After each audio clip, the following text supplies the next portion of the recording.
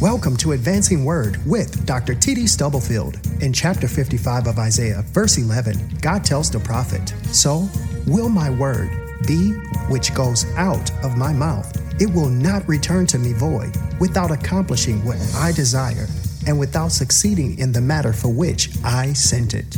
Standing on this promise, T.D. Stubblefield Ministries is committed to sharing biblical principles with individuals, families, churches, communities, and our world, believing that only the Word of God can advance us in God's perfect plan for our lives, where we can experience liberating faith, lasting hope, and unconditional love in a relationship with the Lord and Savior, Jesus Christ. Here is Dr. T.D. Stubblefield with today's Advancing Word.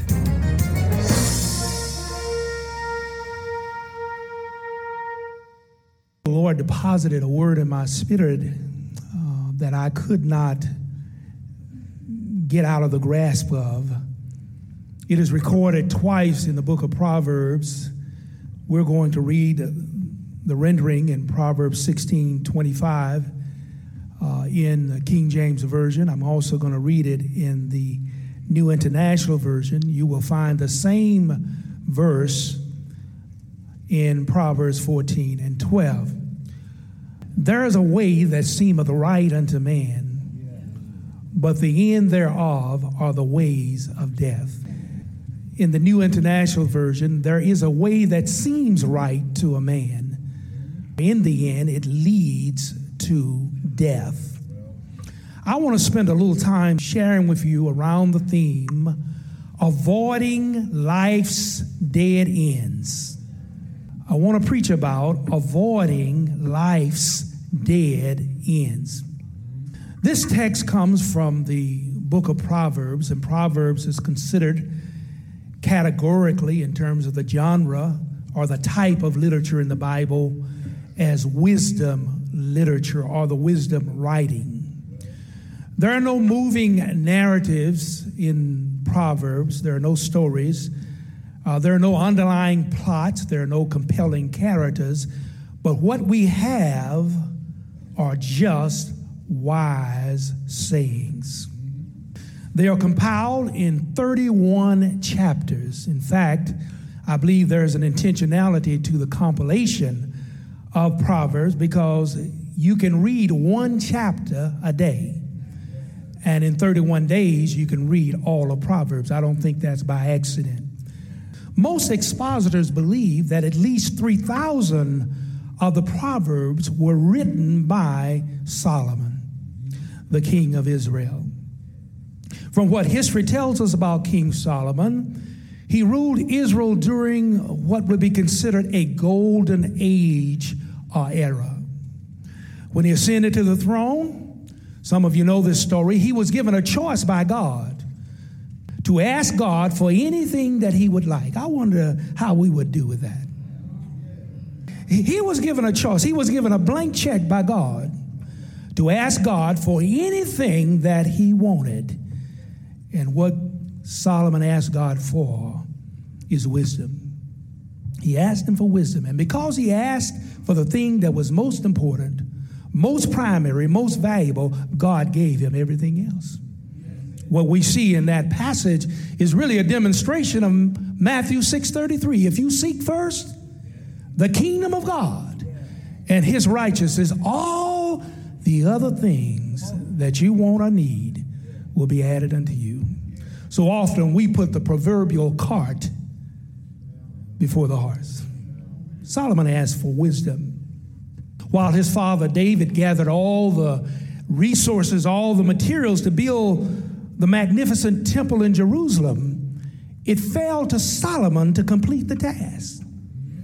And history records that he was one of the most wealthiest and most powerful men that ever lived.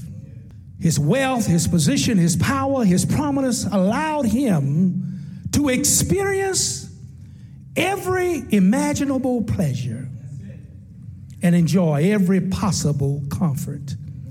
And it's from this vantage point, the vantage point of being able to do whatever you want to do, whenever you want to do it, and however you want to do it, that he writes the Proverbs. It's not a vantage point that the average person enjoys.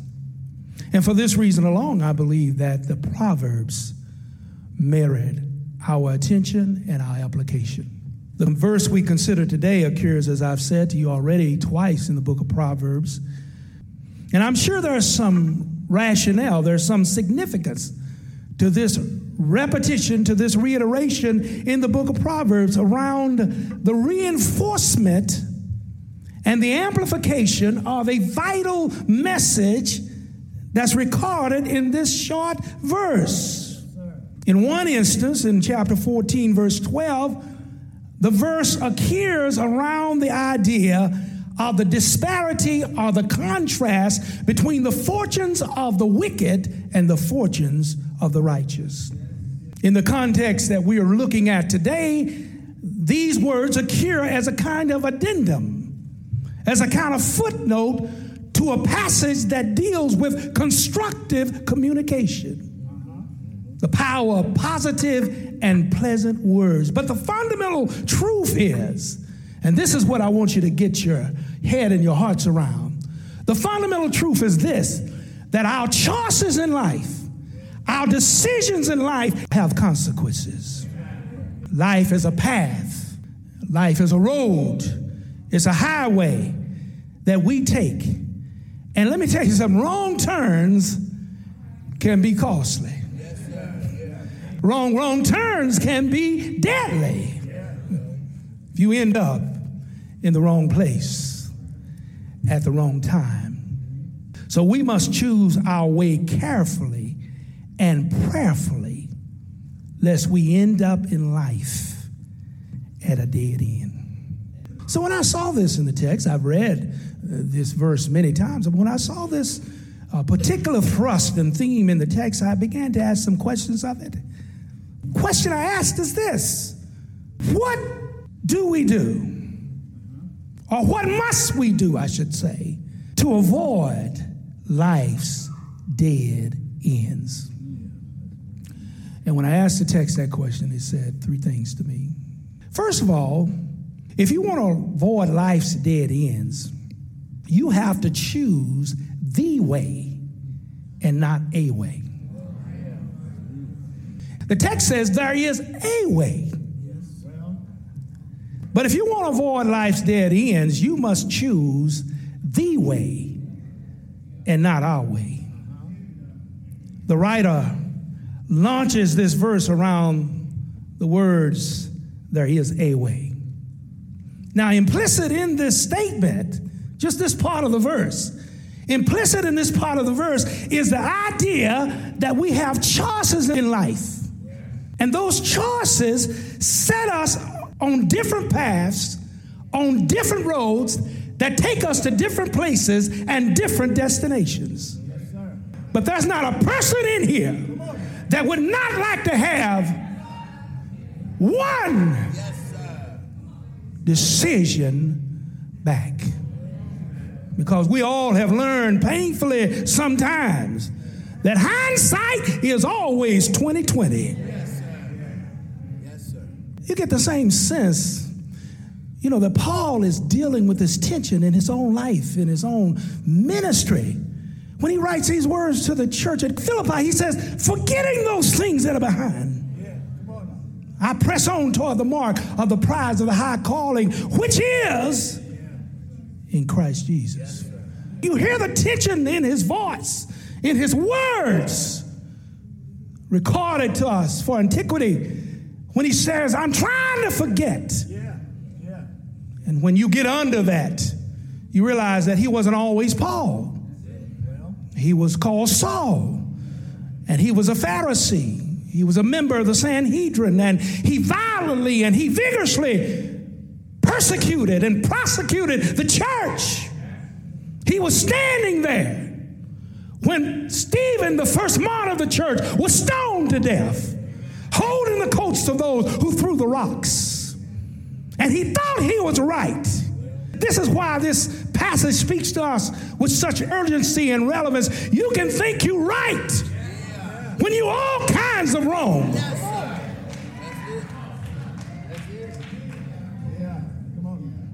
He believed he was right until the Lord accosted him, arrested him on the Damascus road, and he found out he had hit a dead end. And later he would say, it's possible. This is a malady that can affect and afflict church folk. It's possible to have a zeal of God, but not according to knowledge. It looks good.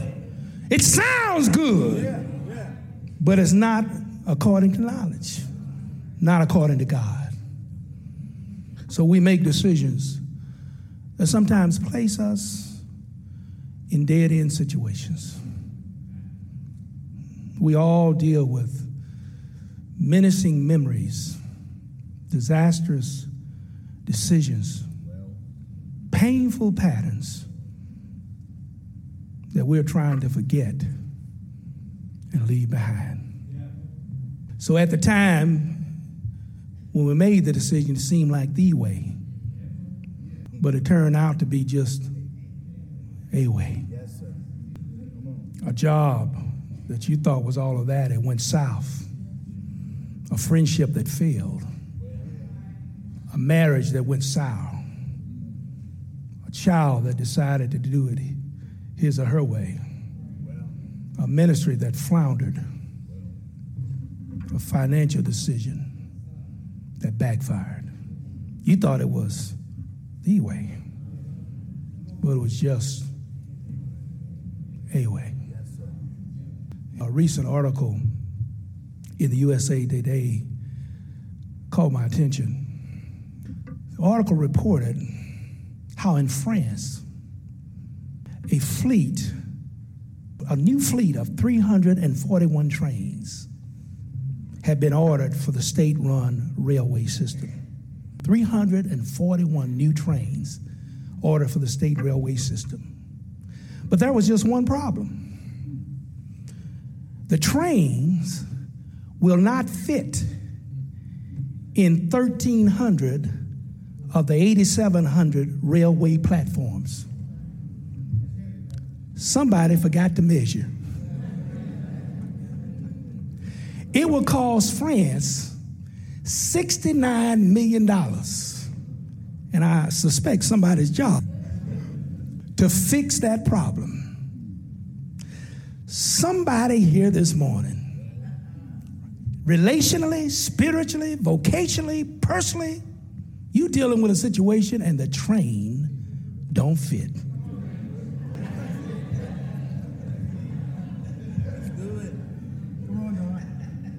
Because when you choose our way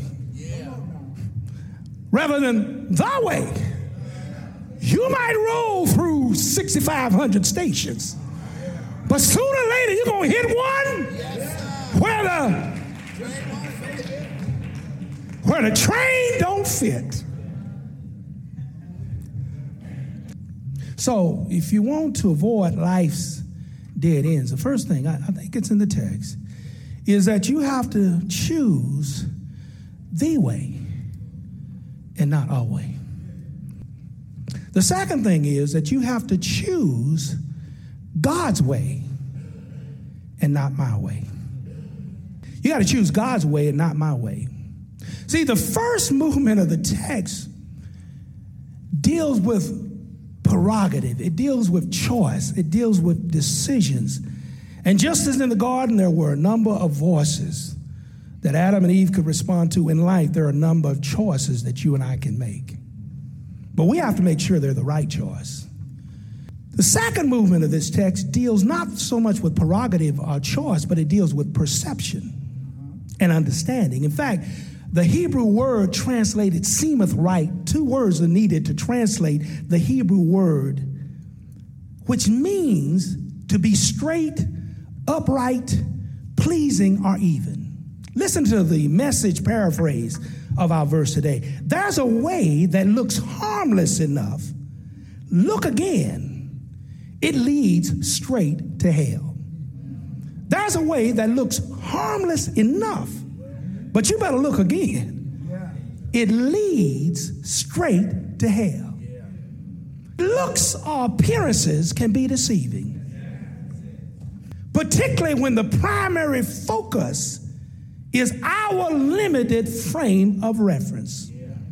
And what it does is results in faulty thinking.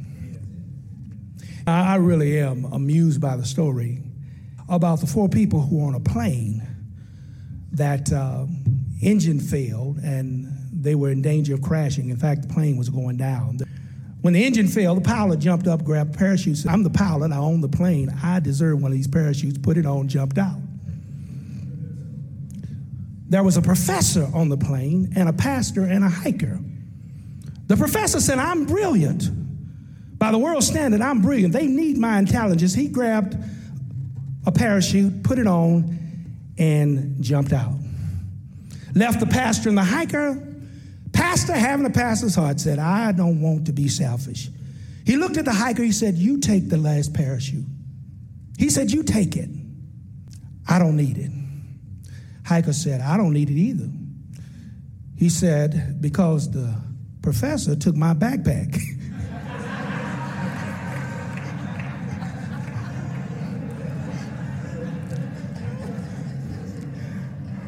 Some of us, we think we got a parachute, and all we have, oh, it's a good-looking backpack. Oh, yeah, it looks good. It looks good hanging up in the closet. It looks good driving up into the driveway into it. It looks good when you roll around the neighborhood in it. But all it is a backpack. The world will look at it and say, oh, you somebody, but it's just a backpack. Only what you do for Christ will last. The world will give you a backpack, and they'll tell you that that's all you need. The world will tell you all you need is success. All you need is money in the bank. All you need is a good job. But I'm here to tell you, it won't take you the whole distance. Devil will tell you that all you need to do is be in church, be in ministry, but you better be saved. And salvation and membership are totally 2 different things. Because you can have membership without no relationship. I love that hymn that says, be very sure your anchor holds and grips a solid rock. And that rock is Jesus. What seems right to us in this text is not the primary concern. What matters is what's right to God. One of the wisest persons in my ministerial career, Dr. E.K. Bailey, said once to us preachers at his conference, he says, don't ask God to bless what you're a part of, but you become a part of what God is blessing. Yes, sir. You want to find out what God is blessing, and then you become a part of it. Yes, sir. Dr. Bailey would say it this way. He says, you find the wave that God is using, and then you put your surfboard on it, and you surf it. But my way is not the theme you want to have in your spiritual life. You want to say to God, not mine, but thine. I'm going to move to the third point. I think y'all have got these first 2 points. If you want to avoid life's dead ends, choose the way and not what? Our way. In the second instance, choose what? God's way and not what? You don't want to have a backpack when God's giving you a parachute. Here's the third one. And my preacher's imagination kind of kicked in here, and our performing art folks, they will appreciate this. If you want to avoid life's dead ends, here's the third one. Choose the freeway and not the tollway. Choose the freeway and not the tollway. This passage begins with way, but it ends with ways. Listen to it again. There seemeth a way, singular, and that's the way it is in the Hebrew. There's a way that seemeth right unto man, and by inference, man and woman. But the end thereof are the what? ways of death. There's not an accident here. Your way will issue in some ways. And when the Bible speaks of ways in this context, it is acknowledging the fact that death has many facets and many forms in the Word of God. If I had time, I could walk through the 7 different kinds of death. See, most of us think death is when you're not breathing. You can be breathing and dead. You can be living good and dead. You can be eating 3 squares and dead. That young boy who said to his daddy, I'm going to do it my way, and went into a far country and wasted his substance on riotous living. You know what his daddy said about him when he came home? He says, this my son was dead, but now he wasn't dead physically, but he had removed himself from his father's love, his father's care, his father's provision, and he was literally, in that sense, dead. Anything that separates you from your blessing, separates you from your joy, is dead. So if you want to avoid life's dead ends, choose the freeway, not the tollway, because the wages of sin you have to pay is death, but the gift of God. We were in Dallas for a pastor's conference. This never happened to me before when I rented a car. But I think it's because of what's happening with infrastructure in Dallas and Fort Worth area. That now what renters provide for you is the option that when you rent your car, you can also purchase a little device that if you go through a toll, if you have that device in your window, you don't have to pay. In fact, you don't even have to stop, because most of the tollways have special lanes. If you got this special pass, and other cities do it as well, what I thought was interesting is that the rental cars would have this device. You don't have to pull over at a cash-only station when you're going from one point to the other and pay for a toll. All you got to do is make sure you have the device in the windshield of your car. And when you roll up to a toll station, you just pull on over into the express lane and keep riding down the road. Some of us, we've been pulled over because we've chosen the tollway rather than the freeway. I'm so glad that I know Jesus paid it all, and all to him I owe. Sin has left a crimson stain, but he washed it white as snow. You see, on this journey of life, I'm going to run into some things that if I'm not careful, it'll stop me at a dead end. But because I know Jesus for myself, and I've got the past in the windshield of my life, cancer might slow me down, but it won't stop me. Disappointment might slow me down, but it won't stop me. Failure might slow me down, but it won't and it can't stop me. There's a way that seemeth right unto man, but the end thereof are the ways of death. I don't want to be on that road. I want to be on the road where Jesus is my captain, and he's my captain. Everything will be all right. He may not come when I want him, but he's always on time. Every now and then, my soul look back and wonder how I got over.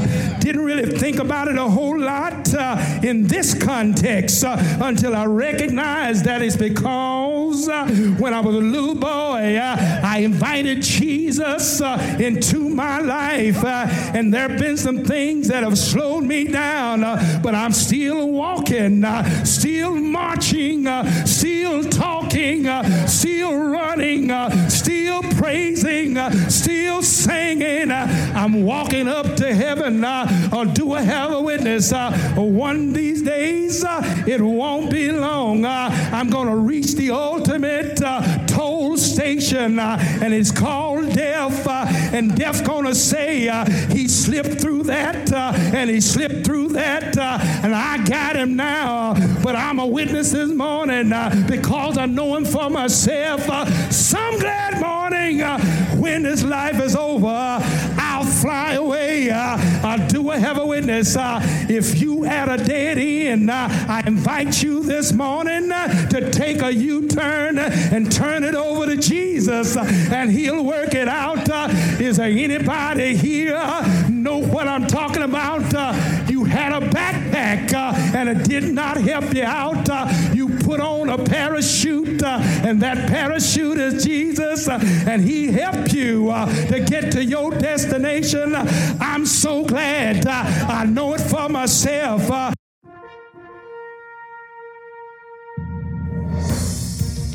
You have been listening to Advancing Word with Dr. T.D. Stubblefield. We pray that you have been encouraged with what your ears have heard and your hearts have felt. Explore our website at tdstubblefield.org for more information about us and to obtain resources provided by T.D. Stubblefield Ministries. Until next time, be blessed, and remember to stop stressing and start stepping, advancing in faith, hope, and love by reading and applying the Word of God so you can stand on certain truth for uncertain times.